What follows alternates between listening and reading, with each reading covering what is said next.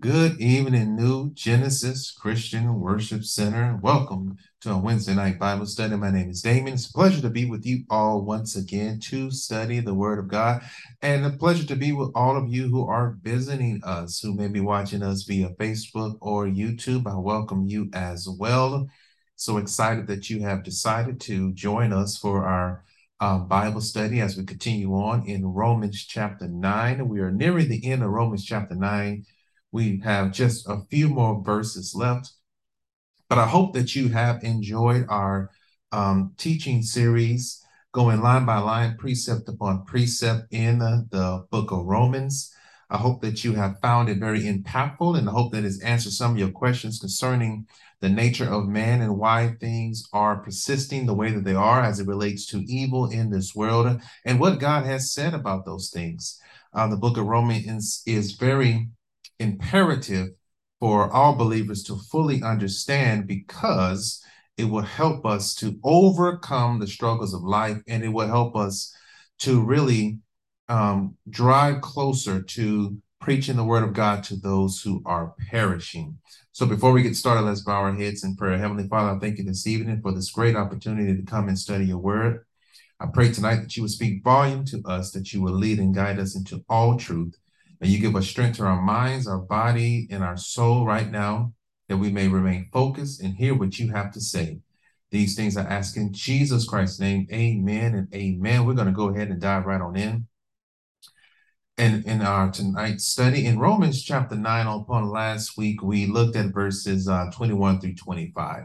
We understood some very key things within those particular phrases, and more importantly, that God is the creator and he has the right to do what he wishes with his creation. So our title that we talked about last week was that God is the potter and we human beings are his clay. And God calls us that because our existence came from the dust of the earth, the ground, the earth. And so God tells us in his word that he can do whatever he wishes with us because he is sovereign. Now, the nature and character of God tells us that everything that he does is right. So we don't have to worry about God doing something to us that is unrighteous. And also, we have to realize that as the creator, as God, he has infinite wisdom. So the things that he allows goes far beyond our head and our comprehension. And so when we put all of that into context, we should come to the place where uh, blaming God for all of the problems in the world should not be something that is named among us. There are going to be things that happen to us that seem like it's not right. Evil will come upon on every single human being. That's just the nature of life itself. But when we realize that the very fact that we are who we are is because of choice, that God himself will allow these choices to happen, whether it be a righteous decision or an unrighteous decision. All of those things are allowed. But in the midst of those choices that every human being makes that will impact themselves and others, God says he still is sovereign over those things. So even though we may question why the evil happens to us at times, because no one never questions why good happens to them, they always question why evil happens. Even in those moments, God is still sovereign. God is still able to turn that thing around. And yes, he has allowed that decision, that action to happen to us, but we take it on the flip side and we think about all the good things that happen to us. God allows those things. So the unrighteous and righteous actions are allowed, but again, God is sovereign. So what God has told us upon last week, that he can do whatever he desires with this creation. He can allow whatever he wants to allow to happen to us. But in all of those things, if we believe and trust in him, everything is going to work out for our good. And then when God turns his attention to those who aren't saved, he calls them, they are the vessels that are led to destruction. He makes his power known to them. And he wants the unrighteous to realize that he is God, he is sovereign. And he has continuously extended his grace and mercy to all. God is long suffering with all of us. and even especially those who are rebelling against him. So for anyone to claim that a man or a woman, or anyone rather, who does evil to another is getting away with something, the truth of the matter is that is not the case, because you have to go back to Romans chapters 1 and 2 to really get an understanding of that. But in all things, God is long suffering with everyone, and he has extended his mercy, especially to those who are rebelling against him. So we're going to continue on with this understanding of God being the potter and all humans as being the clay. So tonight we're going to be looking at verses 26 through 30. And there are going to be some prophetic undertones that we're going to see within these coming texts, but it's all going to make sense as it relates to why God has called us, the church, into the position that we are. So Paul is going to use the scriptures found in Hosea chapter 1, verses 9 through 10 to say that the Gentiles were included as well. And we're going to touch upon that verse in just a moment, those verses in a moment. The scripture shows us that in order to be called God's people, one must accept him, and to suggest otherwise is a misunderstanding of scripture. And that has always been the thing. Now, we know in the Old Testament, the reason why God brought out Israel as a nation was through the faith of Abraham. But God told him something very specific and something very powerful and prophetic in nature when he told him that his seed shall be greater than the sands of the shore, which means that he won't be able to number his seed. And so what God was telling Abraham is that I'm going to raise up a group of people who are going to come in the same faith as you, which that is, believe in me. That's why Abraham was accounted for righteous. And in the process of that, God said, I'm going to establish a nation through you. And that nation was, we know to be Israel. And God said that he was going to use that nation to display himself to, in order that they may be a light to the world. Because remember, at that particular point in time, everyone in the world was a pagan. There was no Gentile or Jew during the time of Abraham. But Abraham simply believed God because God knew that Abraham was going to accept the calling. And so as God started the process of sanctifying Abraham and his lineage, so to speak, that he set apart a nation for himself that would arise in the midst of all the nations of the earth and be the light to show all human beings that there is only one God, and that every other God that was served at that time was a corruption. It was a corruption of the knowledge of God. This goes all the way back to the flood era. I'm sorry, before the flood. This goes all the way back to then, essentially when Adam fell in the garden. We see the corruption happening. And as time progressed on, the Bible lets us know that man grew wicked and grew and all of these different things that happened. And so we see the flood coming as a result of that. And then even after the flood, the wickedness still continued. There was still a corruption of the knowledge of God. And that has continued today. And so through that corruption, through that rebellion, through that not believing in the true nature and true character of God, what arises out of that is unrighteousness. What arises out of that is idolatry. What arises out of that is religion. What arises out of that are man-made ideas and man-made religions that seem to build up man and lessen God. And so through the course of all of those things happening, Abraham was called out of that because God understood who Abraham was, and God knew that Abraham would accept that calling. And so because Abraham believed God, even though he failed God multiple times, his heart was still towards God. God called him righteous, and out of that he prophesied to him and told him, I wouldn't say God prophesied, but God told him exactly what was going to happen through his lineage. And so therefore we see the nation of Israel arising. And now all of us who are saved are considered to be children of Abraham because of our faith in Christ.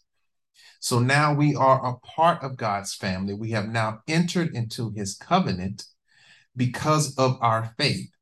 And we're going to see further in our study tonight how God has always willed for every person to come back into his family. So, but there are many people who are claiming that God never intended for us to be so. And if you hold to that view, then John 3:16 cannot be valid. And if you also hold to that view, then the scripture that says God desires that not any man should perish, but that all men come to everlasting life. But the church has been called to preach the word of God because Israel has failed to do so. Now we know that Israel rejected Christ, and even to this very hour, the majority of Jews are in a rebellion against God.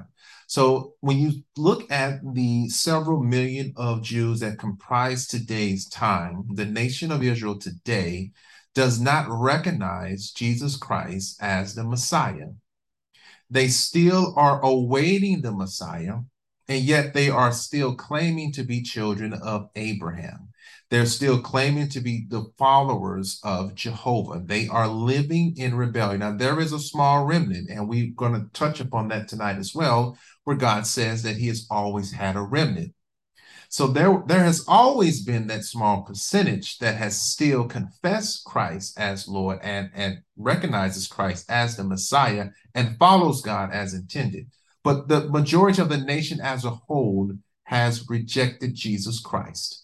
And so they are living in sin and in rebellion. And the prophet Isaiah has prophesied that there is coming a time that they must go through tribulation. And that is getting into the great tribulation period. But that's not the crux of what we're going to be studying tonight. But that's just still laying the foundation as to why Paul is going to use the prophet Isaiah in making his point as it relates to being called into God's family.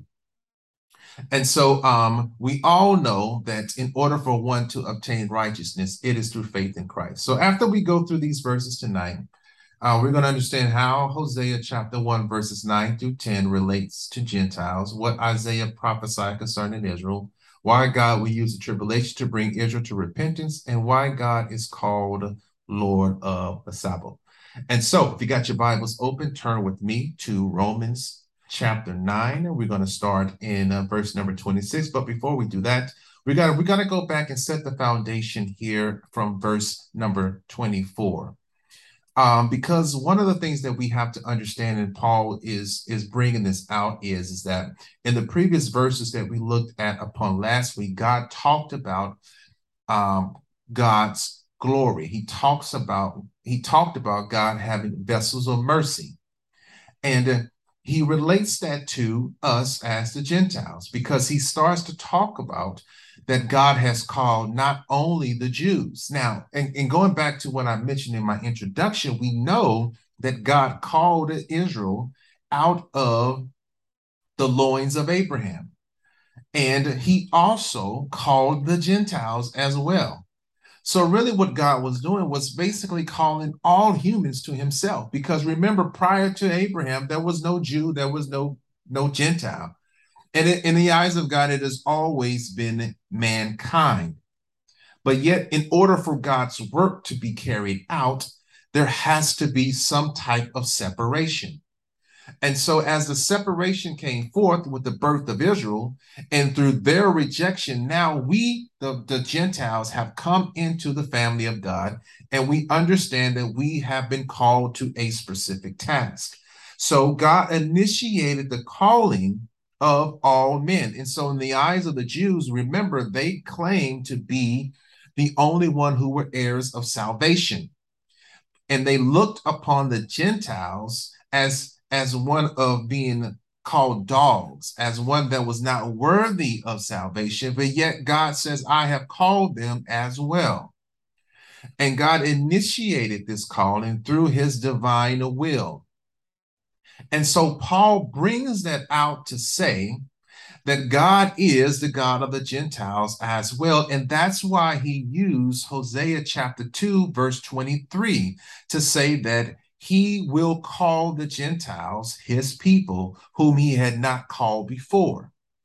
And that mindset it is going to continue on in our study tonight as well.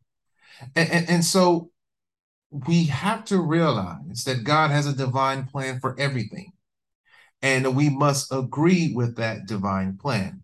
So here, let's go ahead and start right in verse number 26, where it says, "And it shall come to pass that in that place where it is said unto them, You are not my people, there shall they be called the children of the living God." So Paul, now let's stay with this idea here, of the subject line rather, of Paul using Hosea to prove that God always wanted to include the Gentiles. So here, I'm going to bring up Hosea chapter 1, verses 9 through 10 here. I'm going to bring this up in my Expositor Study Bible. And as we can see here, in verse 9, it says, Then said God, Call his name, Lo am I, for you are not my people, and I will not be your God. So lo am I means not my people.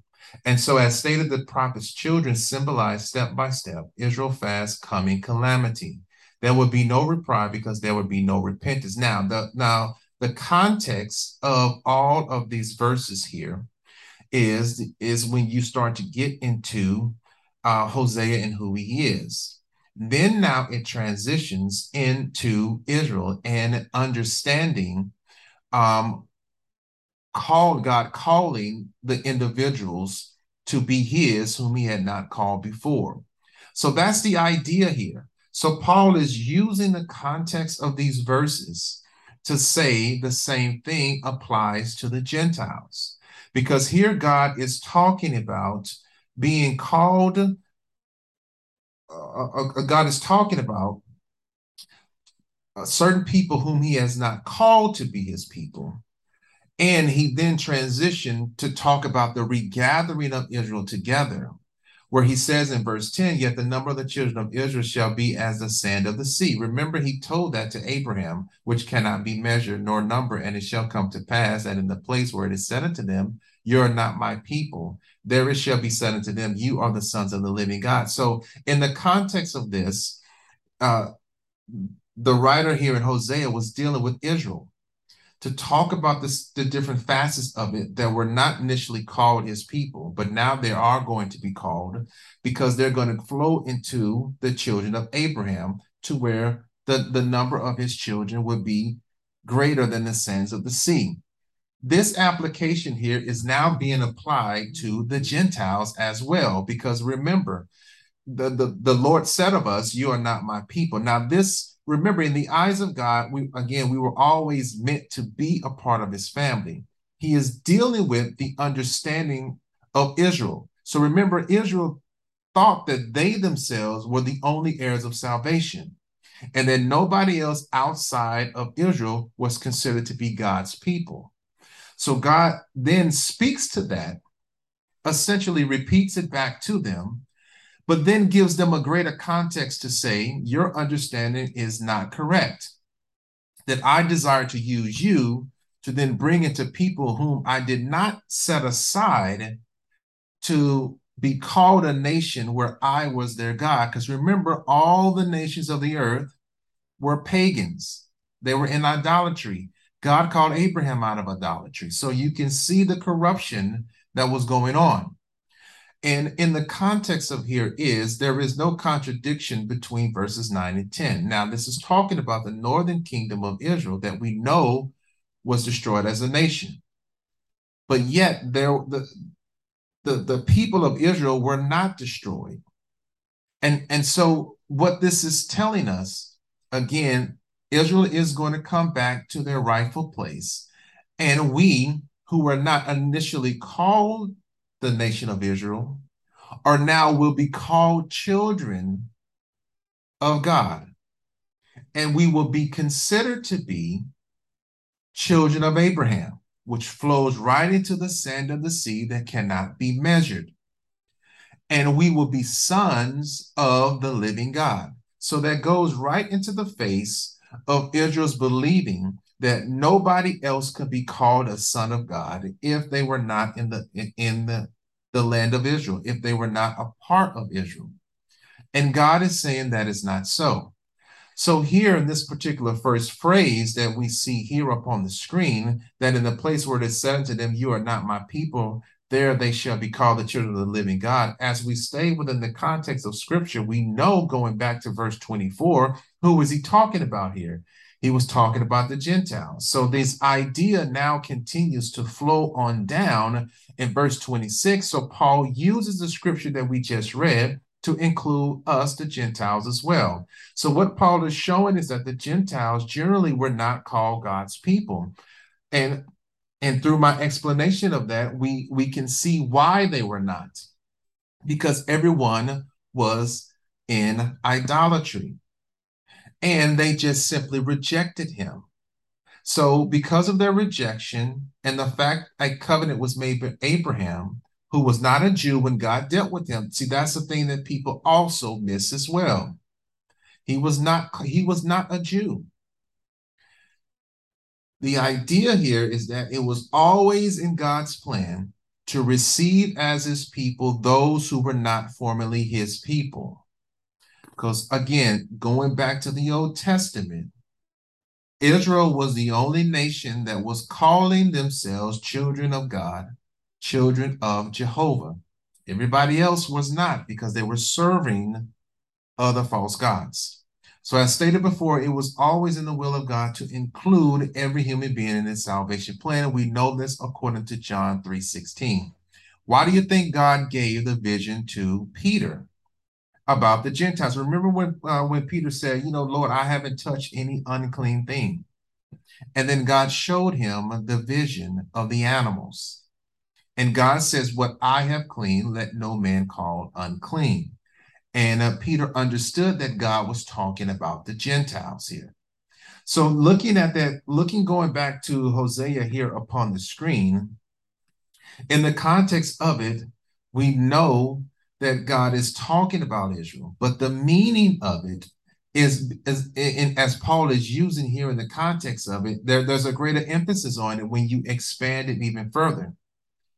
And so through that expansion of the meaning of it in the context of what Paul is writing here, the context behind it can be applied to us Gentiles, that we were essentially the low Ammonite. We're not God's people because during that time, the Gentiles were not calling upon Jehovah. But now, through what Christ did for us at the cross, because he died for the entire world. He didn't die for Jews only. He died for the entire world. So now which we were not calling God before, through acceptance of Christ, we are now called sons of God. And God says, you are now my people that was not my people before, because you were not calling upon my name before. But now that you are calling upon my name before, God says, I am your God and you are my people and you are the sons of the living God. And so because of that, we have now entered into the covenant that God promised Abraham, and we are now considered to be children of Abraham, that falls in line in what God told him about his lineage, that would be greater than the sands of the sea, that you cannot number. It cannot be measured. So all of that is flowing into what Paul is dealing with here and setting the record straight as it relates to Gentiles. That's all Paul is doing here. Verse 27, Isaiah also cried concerning Israel, though the number of the children of Israel be as the sand of the sea, a remnant shall be saved. Now, Paul is now transitioning to Israel and dealing with their rejection. So Paul is now showing how Isaiah prophesied certain things concerning Israel.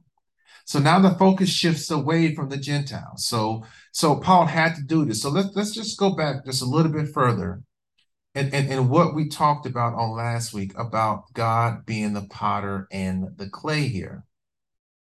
So God is dealing with some things that people were questioning him about. And as we continue to keep going back all the way up to some of the previous Bible studies that we had, we can see God dealing with man in certain ways, showing mercy and showing compassion, speaking to Moses concerning things, proving the fact that God is righteous, and showing us how God, through foreknowledge, is able to know what an individual is going to do.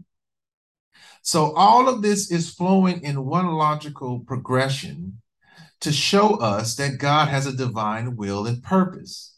And God begins to touch on certain aspects of this to prove his point. And so he gets down to where we're studying concerning the Gentiles, because that's an aspect that God had to deal with, because the church was again in a state of not believing that the Gentiles had a right to receive grace and mercy from God. That they were trying to say that they should be excluded, but God is saying no, that they should be included. And so as God deals with that ideology, he then begins to bring out certain verses to show that he spoke this word concerning Israel, but as more revelation is poured upon it, he then gives us the insight to say that this can be applied to the Gentiles as well. So all of it is flowing together. To go back to here to verse 21, does the potter have power over the clay? Yes, he does. So man is in no position to tell God otherwise, to tell him that he is right or that he is wrong, or that some should not be recipients of his grace and his mercy simply because they are not like one of them. So God deals with a whole host of things in this particular chapter here. And as he deals with all of that, now he transitions to focus specifically on Israel and what their future now holds. So that's why Paul is transitioning over to speaking to Israel now and leaving those other things alone. So God says that Isaiah prophesied certain things concerning them. Because remember, the potter has the right to do whatever he wants to with this clay. So when we talk about the prophet Isaiah crying unto Israel about their state, this means that he had a passionate utterance. He also cried in great anguish over them and the wickedness that they had turned to. So when you can see that whenever an individual turns away from God, the only thing that can come about is unrighteousness and wickedness. I mean, that's the only thing that can come forth. And so Paul is now saying, Israel, God wants to speak to you now because you are in a state that he does not want you in. Because God has dealt with a great number of things from verse number 1 all the way down to verse number 26.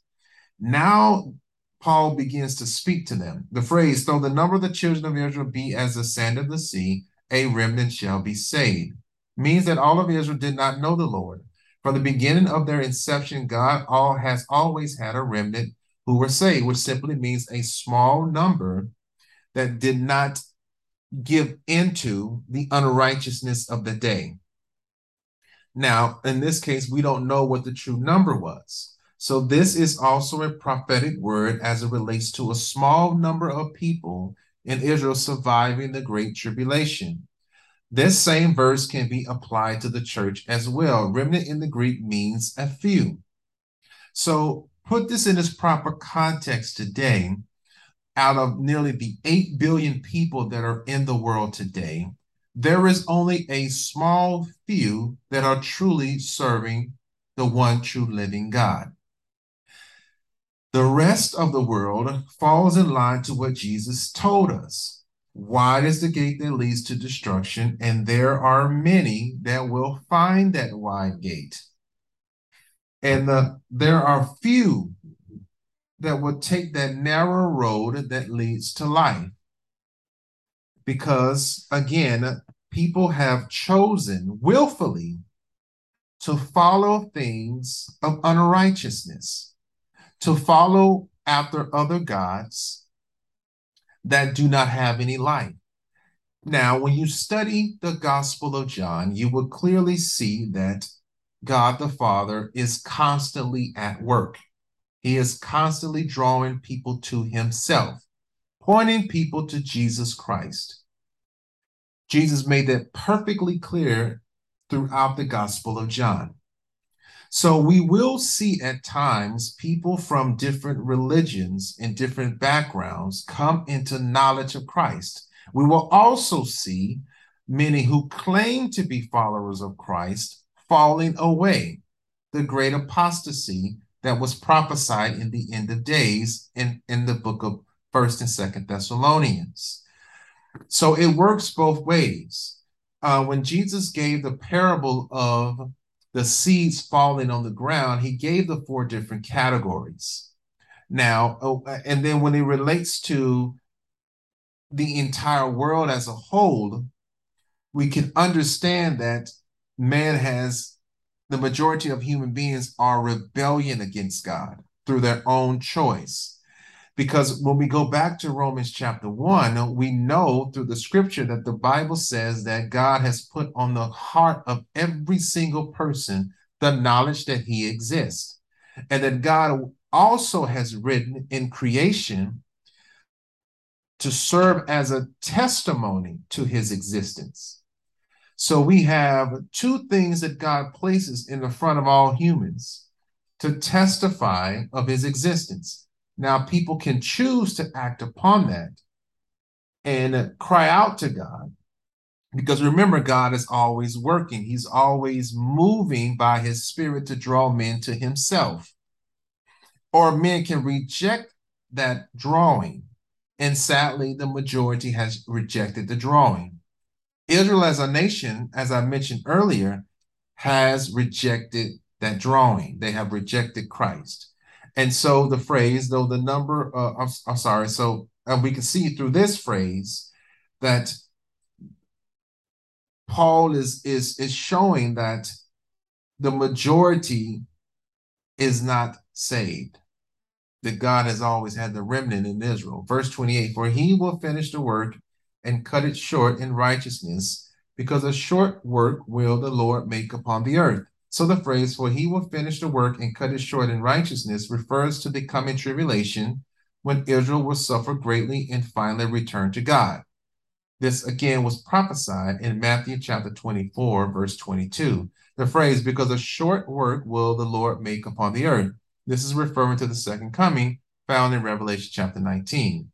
Work in the Greek text is logos, and it should have been translated as word in this verse. So the idea is this phrase is a prophetic utterance and may suggest a proper interpretation of this verse and many suggest the proper interpretation of this verse should have been, for he will finish the prophetic word and cut it short in righteousness, because a short prophetic word will the Lord make upon the earth. So what this scripture here and this totality of it is revealing to us is that there are many prophecies which are yet to be fulfilled. And once it begins, it will be fulfilled rapidly. So when the coming catching away happens, we're going to see a whole lot of things come quickly. This is why it is viewed as a short work, because righteousness will prevail over the Antichrist. Verse number 29, and as Isaiah said before, except the Lord of Sabaoth had left us a seed, we have been as Sodoma and been made like unto Gomorrah. The phrase, and as Isaiah said, this is coming from Isaiah chapter 1, verse 9. So in Isaiah, let me see if I can pull this up really quickly. In Isaiah, because see, God worked through the prophets, and he spoke a lot concerning Israel. He spoke a lot concerning Christ. So In reality, there should not have been any misunderstanding. So here in Isaiah chapter 1, in verse number 9, look at what he said. He says, except the Lord of hosts had left unto us a very small remnant, we should have been as Sodom, and we should have been like unto Gomorrah. So in a sense, there was always two Israels. There was the remnant which served the Lord, and which was always very small, and we know this, and the balance of Israel which rebelled against the Lord. It is the same in the modern church. Consequently, every blessing experienced by Israel, whatever it may have been, was because of the small remnant. Once again, it is the same in the modern church. So there is a call to repentance for Israel and for the entire nation as well. But in the context of this, Paul is reiterating what Isaiah had prophesied. He says, except the Lord of Sabbath had left us a seed. Sabbath had left us a seed. And so this Lord of Sabbath means the Lord of hosts, which refers to God as the Lord of the great army. So at the second coming of Christ, the Lord will bring with him a great heavenly host, which will defeat the Antichrist. You can read all of that in Ezekiel chapter 39. The seed is the remnant which will remain after the battle of Armageddon. The phrase, we have been like Sodom and we have been like Gomorrah, goes back to the destruction of these two cities, which destroyed everyone that was there. You can find that in Genesis chapter 19. The idea here is that Israel will be brought back to the Lord, and it will be done through great judgment. The reason Sodom and Gomorrah are mentioned is Israel was just as evil as they were, according to Matthew chapter 11, verse 24. So this is necessary for Israel to understand their place where they are currently and what God has said concerning their future. So again, remember, the scripture shifted. It seemed to shift greatly from one thought to the next. But it was necessary for Israel to understand these things because remember, they had a misunderstanding of the word of God before, which God dealt with all of those things. And now he transitioned to deal with their hearts and where their position is currently. In last verse of tonight, in verse 30, it says, what shall we say then? That the Gentiles, which follow not after righteousness, have attained to righteousness, even the righteousness which is of faith. So the question is, what shall we say then? Means that there is nothing good to say about the spiritual condition of Israel. So again, there on one hand is claiming that they are the heirs of salvation, that nobody else is as good as them. God deals with a series of things in the first 26 verses. He shifts to them to show their true condition, gives them a little background to say that, the majority of you guys have always been in disobedience. But there is coming a judgment, and God says, I'm going to make some things right with you. So he's bringing this out to show them where they truly are. The phrase that the Gentiles which follow not after righteousness means that the majority of the Gentiles did not pursue God or his righteousness. They were idol worshipers, and they did not believe in the God of Israel, let alone pursue him.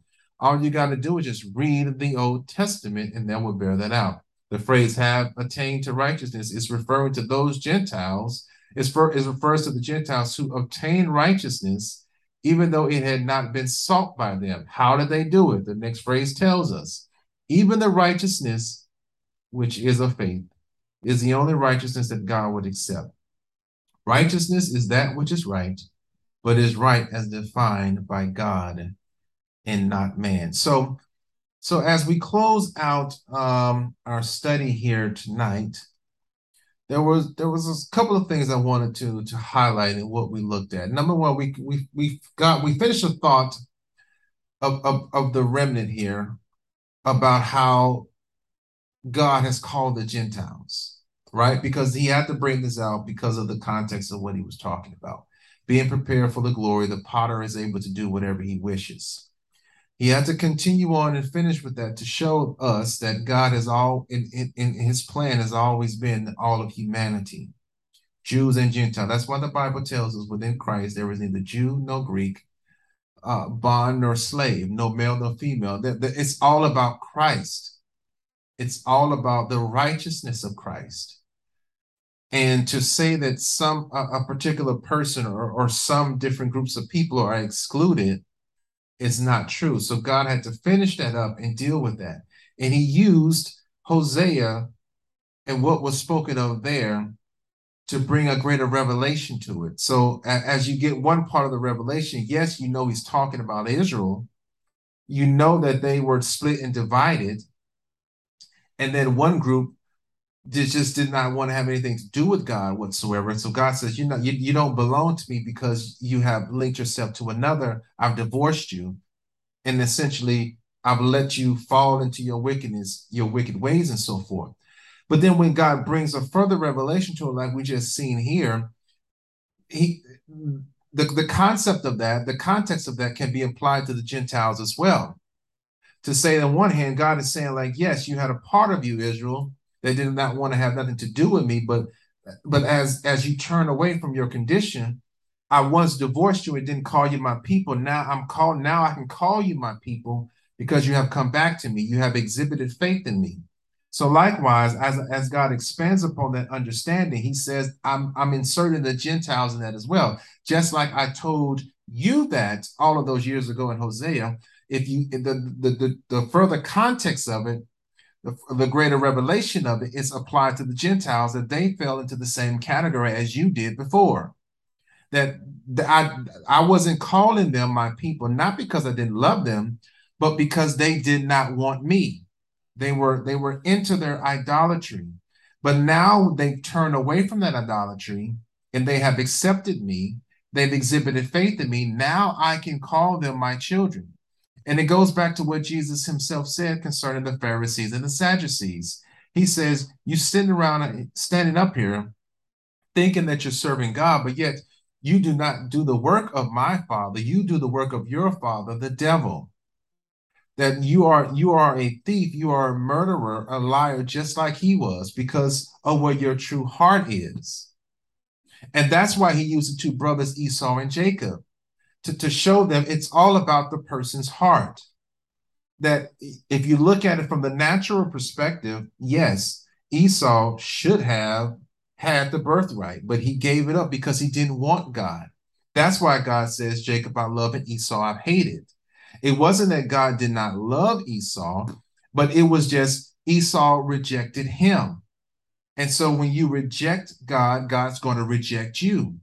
That's just as simply how it is. If you don't want to call God your father, he is not going to call you his child. And the only way to fix that is if you turn from your unrighteousness, excuse me, and turn to him and accept his righteousness. That's why Paul says now we can call him Abba Father. And we're going to get more into that as we go into further study. It is because of our faith. So as we transition over here, now we who once could not call God Father, now we can because of our faith in Jesus Christ. And so God is saying that I will call you my people now. And he's using Hosea to give us further insight, further expanding upon that statement to say this is applicable to the Gentiles as well. And then as God deals with all of that, he then transitions to Israel to now deal with where they currently are and how he is going to bring them back to himself at a future event. So Paul begins to remind the reader of the prophecies that were given by Isaiah. And then he begins to give more insight into what Jesus has said in the book of Matthew to let them know that their condition that they're in right now is not pleasing to God, but there is going to come a day where Israel will come back. So now the call in response to the people who are there at this particular time should have been repentance. Call upon God to repent, respond to what he was saying, accept the revelation that he gave concerning all the topics that he spoke of in the first 26 verses, and come back into that right fellowship with him. And so that's how we're going to end tonight's study. And as we round out upon next week, we're going to be looking at the remaining few verses 31 through 33 here. That's what we're going to look at on next week to round out our study in Romans chapter 9 here. And so I hope that you are fully seeing what God has stated about a thing. To know that he is sovereign, and whatever he says, we shall believe it and know that it's going to come to pass. So I hope that you've enjoyed tonight's study tonight. I pray that you are blessed and taking advantage of the tools that this ministry has outlaid. And as you can see up on the screen, there is our church website that you can go and visit, our Facebook page as well, and the website for the Bible study notes that I personally maintain myself. Check out the podcast that we got going on there, where you can get more Bible teaching and different topics that we're going to be uploading as time moves on. But I just want you all to stay encouraged, to know that God is with us all. And as we hold on to him, God's going to lead and guide us in the correct path. Let's bow our heads. Heavenly Father, I thank you this evening for this opportunity to study your word. I give you all the praise and all the glory and all the honor for what you have said and done. And I pray tonight that everything was said in truth, that knowledge, revelation, and understanding of the scripture has come to the hearer. I give you all the praise and I give you all the glory. And I thank you all for joining tonight's study, and God willing, I'll see you back here next week. Be blessed in Jesus' mighty name. Amen. Amen.